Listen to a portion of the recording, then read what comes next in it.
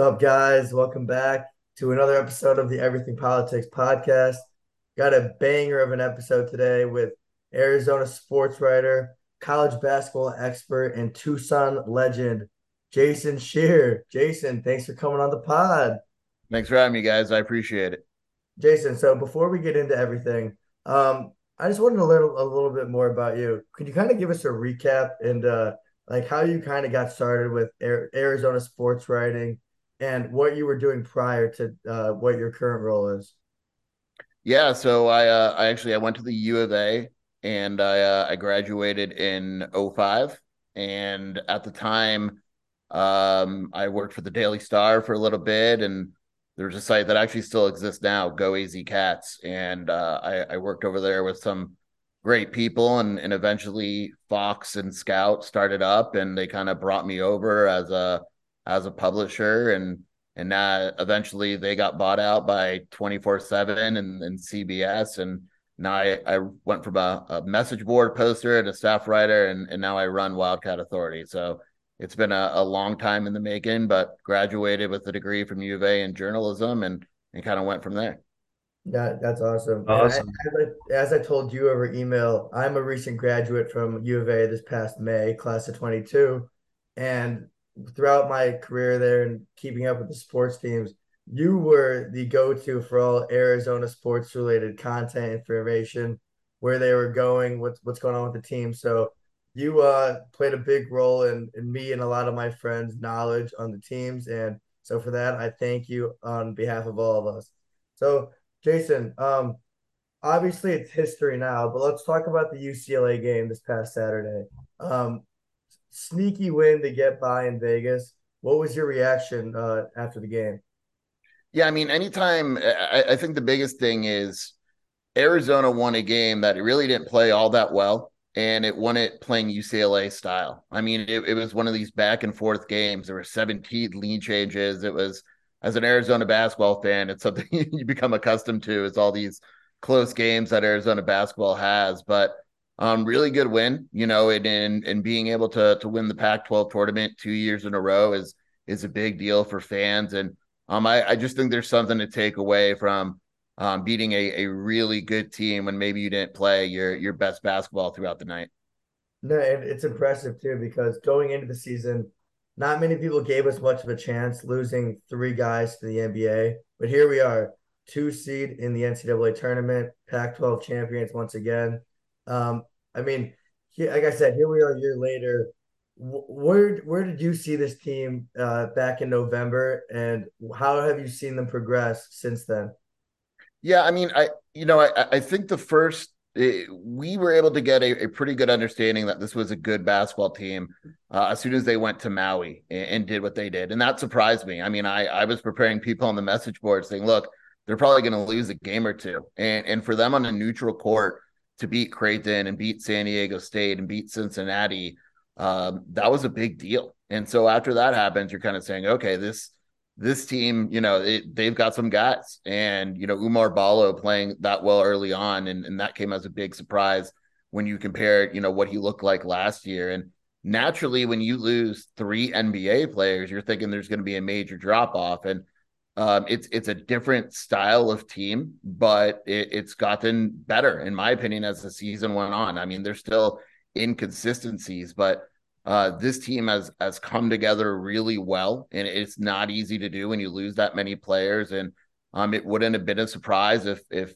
Arizona wasn't as good as they are now. Maybe people would have been disappointed, but I don't think it would have been a surprise if Arizona was like a 5 seed looking before the season. But the fact that they're a 2 seed with some really good wins says a lot about Tommy Lloyd.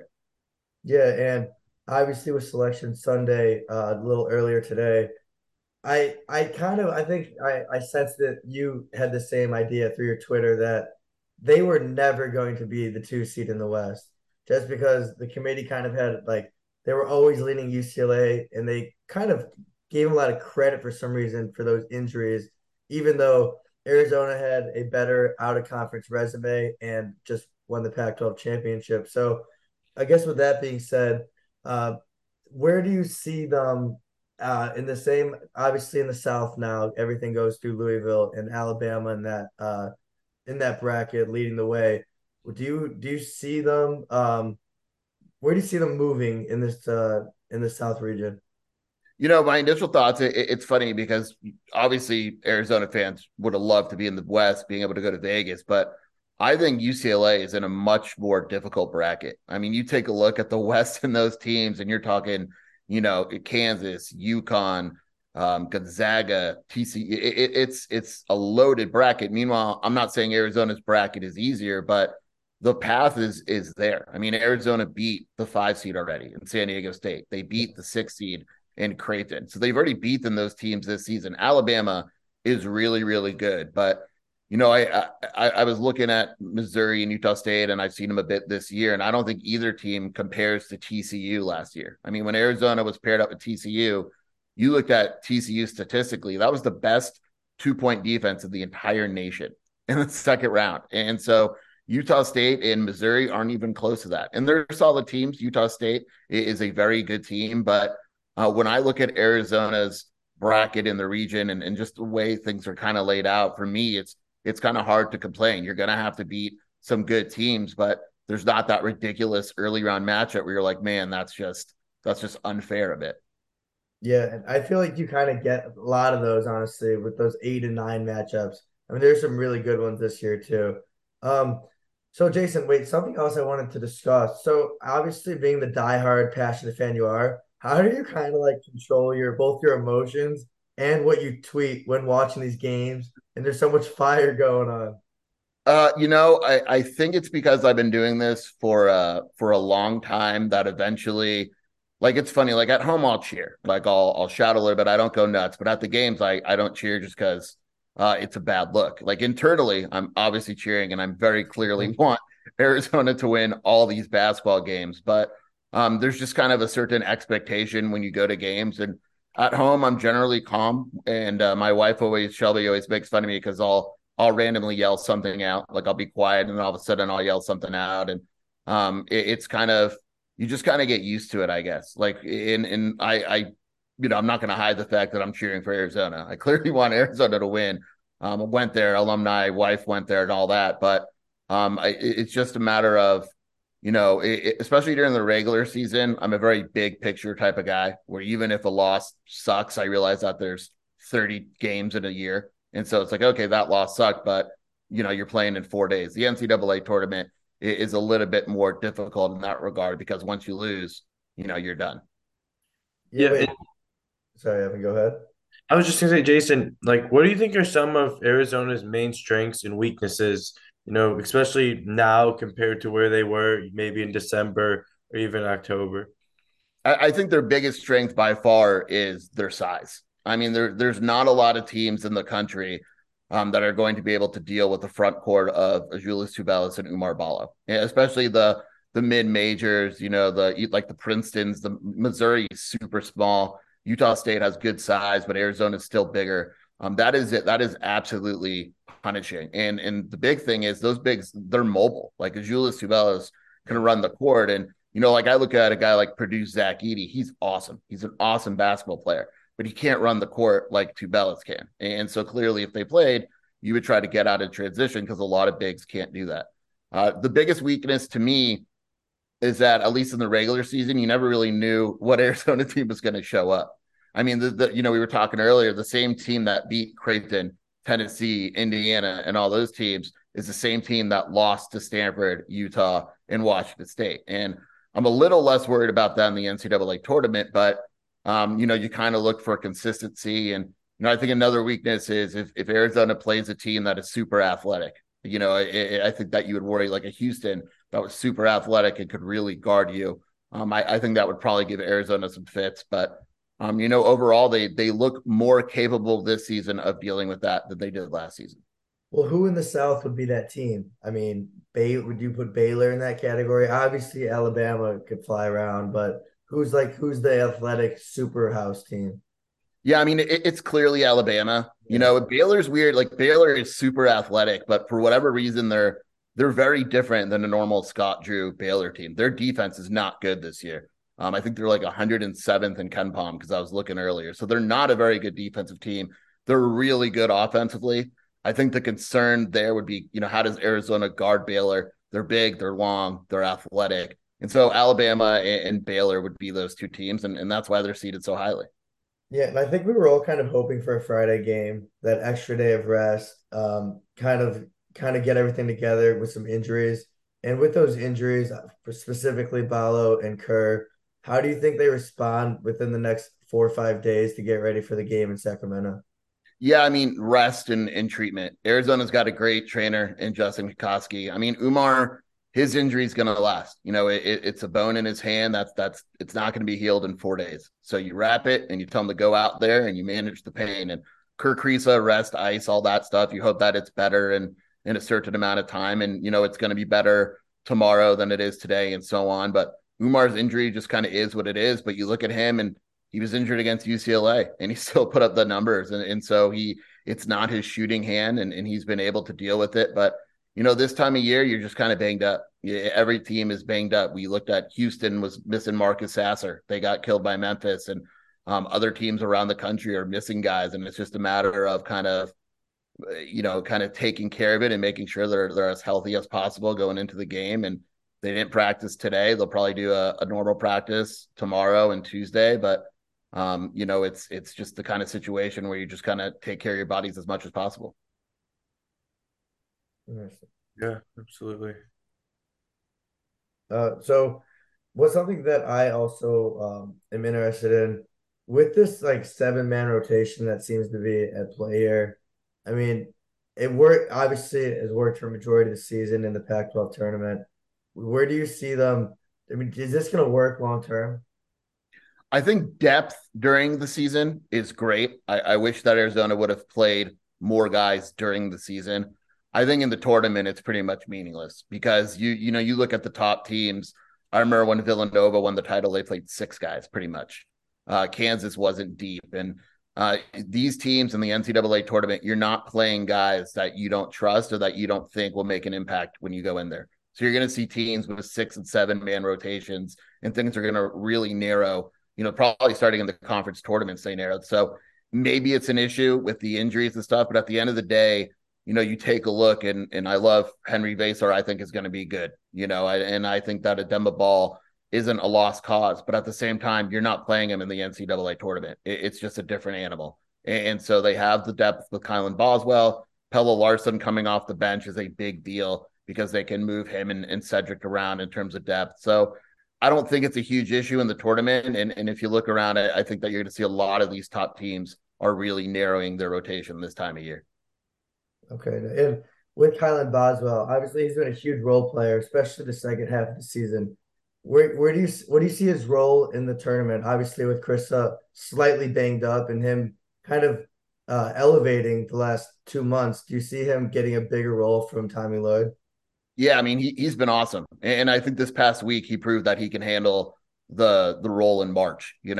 Conference tournaments are different than the regular season, and the NCAA tournament is way different. But he's a very confident kid, and the fact that he's asking for the ball, the fact that he wants the tough defensive assignments, he's going to have a large role. And like you mentioned, like we don't know how healthy Kirk Kriisa is going to be. Kirk Kriisa fouled out against UCLA, and Kylan Boswell went in the game and did great. And so, he is very clearly one of the most important guys on this team. And Tommy Lloyd has quite a bit of confidence in him. And for a freshman, I think he's going to play 20 minutes a game in the tournament. And that's a pretty big deal for him. Yeah, I agree with that. No, so Jason, why do you think we should be rooting for Missouri over Utah State? What are some of the weaknesses Missouri has that maybe Utah State doesn't have? Yeah, I mean, that's a personal opinion because I got a buddy that texted me right away and he's like, I totally disagree with you. And so Yeah. to me, now the issue with Missouri is they have a couple guys that are really good scorers. Kobe Brown is a very good scorer. The thing is they don't defend very well and they're really small. They don't play bigs. And so to me, I think when you go small against Arizona, it is very difficult to win. I think it may be a high scoring game, but in high scoring games, I tend to favor Arizona. And just the thing that sticks out to me is if you're not a good rebounding team and you're a smaller team, it's very hard to beat Arizona. And that to me, I think Utah State is more disciplined. and they're significantly better defensively, and their offense is just it's less chaotic. And I think Utah State, they're 18th in Ken Palm, and so they're you can make a very very easy argument that they are underseeded. And so to me, I think Missouri is probably an easier matchup, but in reality, Arizona should beat both teams. Yeah, Well, absolutely. with that being said, I don't think obviously Princeton won the Ivy today. What needs to be done so to ensure that we don't look ahead, that Princeton is priority one, and obviously I believe Arizona is giving 13 points currently, and how do they not look forward to the Missouri or Utah State game and stay level headed? Tommy's really good at that. I mean, he won't even talk. Like we asked him, we met with him today, and he won't even mention Missouri and Utah State. He said, We're gonna watch film on Princeton. We're playing Princeton, and that's it. And they'll have a guy scout that match or whatever. But to me, in the NCAA tournament, if you're a good coach, your team's not looking ahead because there's no point of looking ahead because if you lose, you're done. And so I think it's pretty easy to focus the task at hand. I'm sure he'll point to other upsets and things like that. But I in terms of focus, I don't think I would worry about that much. Hey, Jason, so based off everything you've seen on Princeton, what is the tape telling you? They're a solid team, but they're not very good. Like I'm not going to pretend like this is a scary 15. I think Vermont is a better 15. I think Colgate is a better 15. They have a really good forward. Like he's probably going to enter the graduate portal and get a ton of offers. So they have one player who's really good, 6'8", runs the court really well. He is absolutely a mismatch issue in the Ivy League. In the Pac-12, I don't know. I think he'd be good, but it's a different animal. But beyond that, they're going to be very organized, but they're going to sit back. They'll attack the offensive glass, but they'll get back and try to get in transition. So they're not very good defensive rebounders. So it's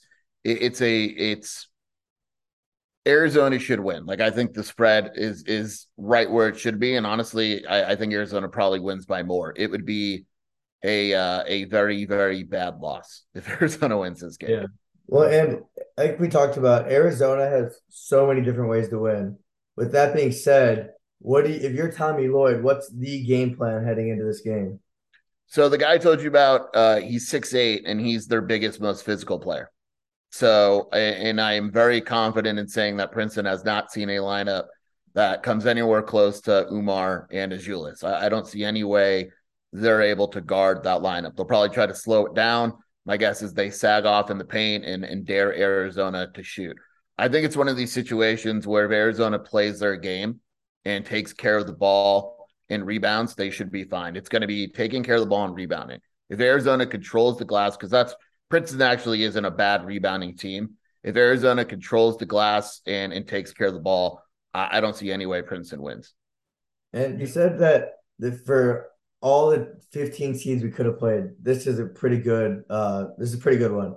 Um, I think a lot of this kind of has to do with what you said with um, UCLA two, we're two, and then with the other Pac-12 teams, Arizona State who snuck in deservingly though. I mean that win in Tucson was absolutely huge for them, and of course USC who plays Michigan State. Did you any teams you believe that got snubbed? Perhaps Oregon or anyone else you think should have been in? No, because Oregon just didn't have enough wins. I mean, I know they beat Arizona, but at the end of the day, they didn't have enough of those. They were probably the only team that would have been close to the Pac-12. Overall nationally, I think Rutgers is probably pretty pissed, but they had three quad three losses, and that's tough to get over. And so I don't think there was that one team that was just completely left out where everyone's wondering, like, man, how that happened. I actually think the committee, maybe I disagree with some seedings on some teams, but I think the committee generally did a pretty good job this year. Well, I was personally really surprised, honestly, that Rutgers did make it, especially considering Big Ten is so difficult and they're 35 in the Ken Palm. So you're saying this didn't come off as a huge surprise to you, or it was something that you were like, wow, they got snubbed? I would have had Rutgers over Nevada. I do a little bracketology, and I've had Rutgers in since the end of the season. I think the issue is that when looking at it, you just couldn't get over Rutgers' bad losses. And I think Rutgers is better than Nevada, but I think the reasoning for keeping Rutgers out makes sense. I would have liked to seen them in. They're in a strong conference, but at the end of the day, it's probably hard for the committee to get over that many quad three losses. Yeah. And what did you think about North Carolina not making it this year? It's weird that to me, they were closer than I thought. I think the committee said they were the third team out, which means, if they win one more ACC tournament game, they're probably in. You got to assume because of the brand name, but they shouldn't have been in. I think they had one quad one win, and that was Virginia. You just can't do it like that. And Yeah. a part of me said, oh, maybe they'll get the benefit of the doubt. They're Carolina, what they did last year, and all that, but it's just they made it super difficult to put them in. So, Jason, we grew up in Indiana, so we're Hoosier fans. Wildcats obviously come first, though. We were actually at the game in Vegas in December where Arizona kicked IU's ass. Um, what do you? I don't know if you know much about Hoosier basketball, but I personally kind of believe they're overhyped. I think they're only -4 against Kent Yeah. State. I think that seems like a trap. I what's your initial reaction when you see something like that?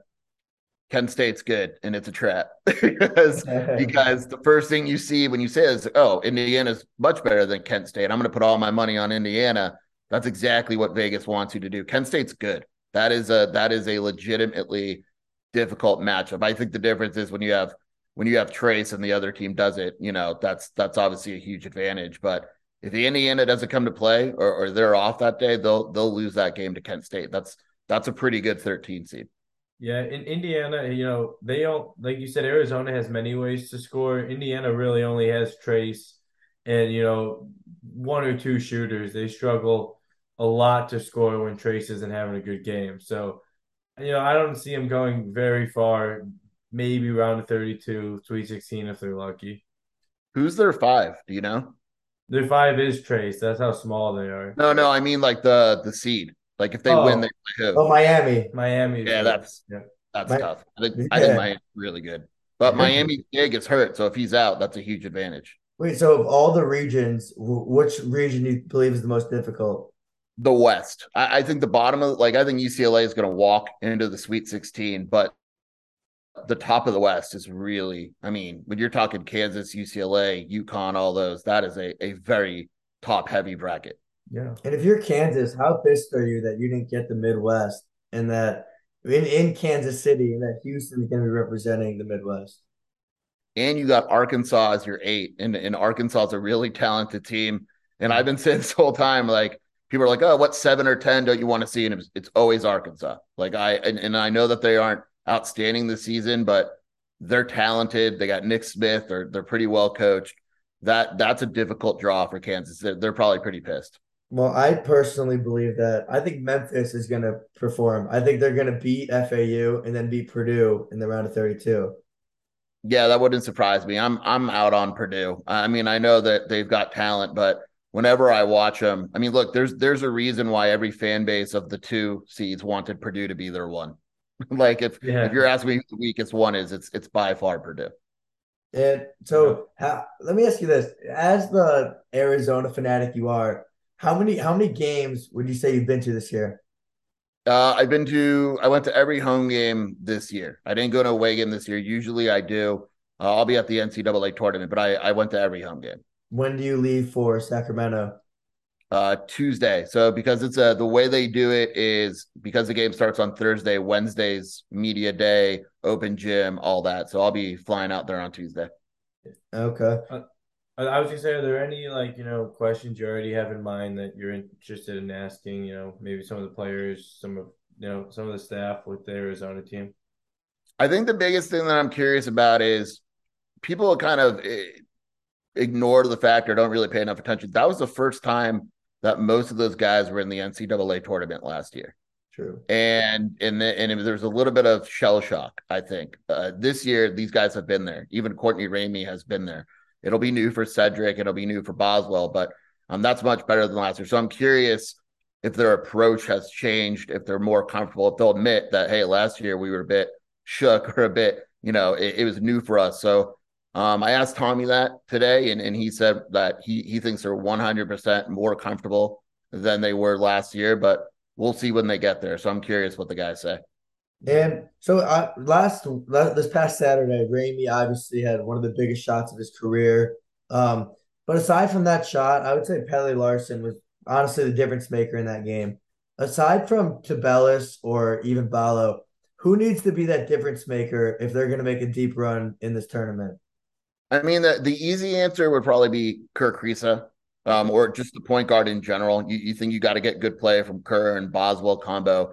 For me, it's Pella because I think when Pella turns it on, we saw against UCLA, he had the big dunk, he had the Cordy Ramey shot gets played, and we're talking about Ramey, but the real play on that was Pella tipping the ball out on the rebound, and so if Pella plays well, Arizona's really hard to beat. When Pella doesn't show up or struggles, Arizona becomes a lot more easier to defeat because he defends well, he rebounds really well, he can score when he needs to, and he's probably one of the more versatile guys and one of the more important ones also. So something else that I came across on your Twitter, and you've been dealing with it for a long time now. Jason, why are these UCLA fans so obsessed with you? I'm very honest, and I don't I often don't think before I tweet, and so I'll tweet something, and then I'll kind of tweet what I'm thinking, and then sometimes I'll be like, oh crap, like a half an hour later. But I don't know. I think I've dealt with a lot of really nice fan bases. I'm super respectful in person, and Twitter I kind of like to get people riled up a little bit, but I think the UCLA fan base is. No, I grew up in SoCal. I've been in Tucson since I went here in 2001, but I lived in Southern California. It's just kind of the way the fan bases are. USC is the same way as UCLA, even though they probably don't want to admit it, and in that they think their university is the best at everything, and there's no other option. And when they hear something that kind of contradicts that, it kind of sets them off. Okay. Yeah, that's it kind of that makes sense, honestly, if you think about it. Everyone's when you get put on the spot, it's a lot harder to defend yourself like that. Um, Before we let you go, I want to ask you a few more questions, and this one is definitely that something that has gone viral on your behalf and throughout Arizona. What can you explain your relationship with Kurt Krissa? Kurt, we talk sometimes offline. It's mutual respect. We goof around. I think there was a tweet that we had back and forth. I don't remember when it was, and we were completely joking around, and people took it seriously as if we had like some rivalry. And it's like not at all. Like it's cordial. We respect each other. We'll make jokes with each other if need be. But he's I think he gets a tough deal on the court because of how he acts, and I completely get why other fan bases don't like him. But off the court, he's just a normal dude, and he's really a good kid, and it's fun covering him. He's honest, and he's kind of similar to me where he doesn't have much of a filter, and he'll give a great quote. But Arizona fans should be pumped to have him on their tape. Yeah, I remember when I was there in my final semester, a year ago from now. I would see him around campus quite often. I mean, he's very generous. He's courteous with his time. So yeah, I have nothing but good experiences with Krissa. Um, Jason, before we let you go, I want to do a few rapid fire questions. If you I'm ready. are you ready? Okay. You got it. Who is the coolest person you've ever gotten the chance to interview? Ooh, interview. I would say there was an AU event years ago that Nike put on in an airport hangar in Santa Monica, and we were there watching high school guys, and LeBron James and Kevin Durant walk in, and they're just sitting next to us talking and hanging out. So it wasn't an in-person interview, but it was cool. Lute Olson to me is, Okay. that's That, the actual sit-down interview that really sticks out. oh, Went to his house and interviewed him, and that wow. was awesome. That's amazing. That's great. Best restaurant in Tucson. Ooh, that's really tough. Let's go Minadito. Okay. Um, since you started covering Arizona basketball, which year was the best team? I actually think the best team was the team that didn't win it, though, when Brandon Ashley broke his foot To me, that was the best Arizona team that I would was around, and to this day, I say if Brandon Ashley didn't break his foot, that was a national title team. Who is your most interesting follower on Twitter? Um, Man, I don't know. That's a good question. I don't. I think Obama follows me, but he follows like a million people. He follows like a bunch of Tucson media. Okay. I don't know why. Probably political Yeah. reasons, but that was fun. How far are the Wildcats going in this tournament? I have only taken an initial look, but I have them in the Elite Eight, losing to Alabama. Okay, and last question. By 2025, what conference will Arizona be playing in? Oof. I would lean towards Big 12, uh, Mhm. with the caveat that it could change tomorrow. I mean, but right now, it would be the Big 12. Jason, I mean, this has been an absolute pleasure.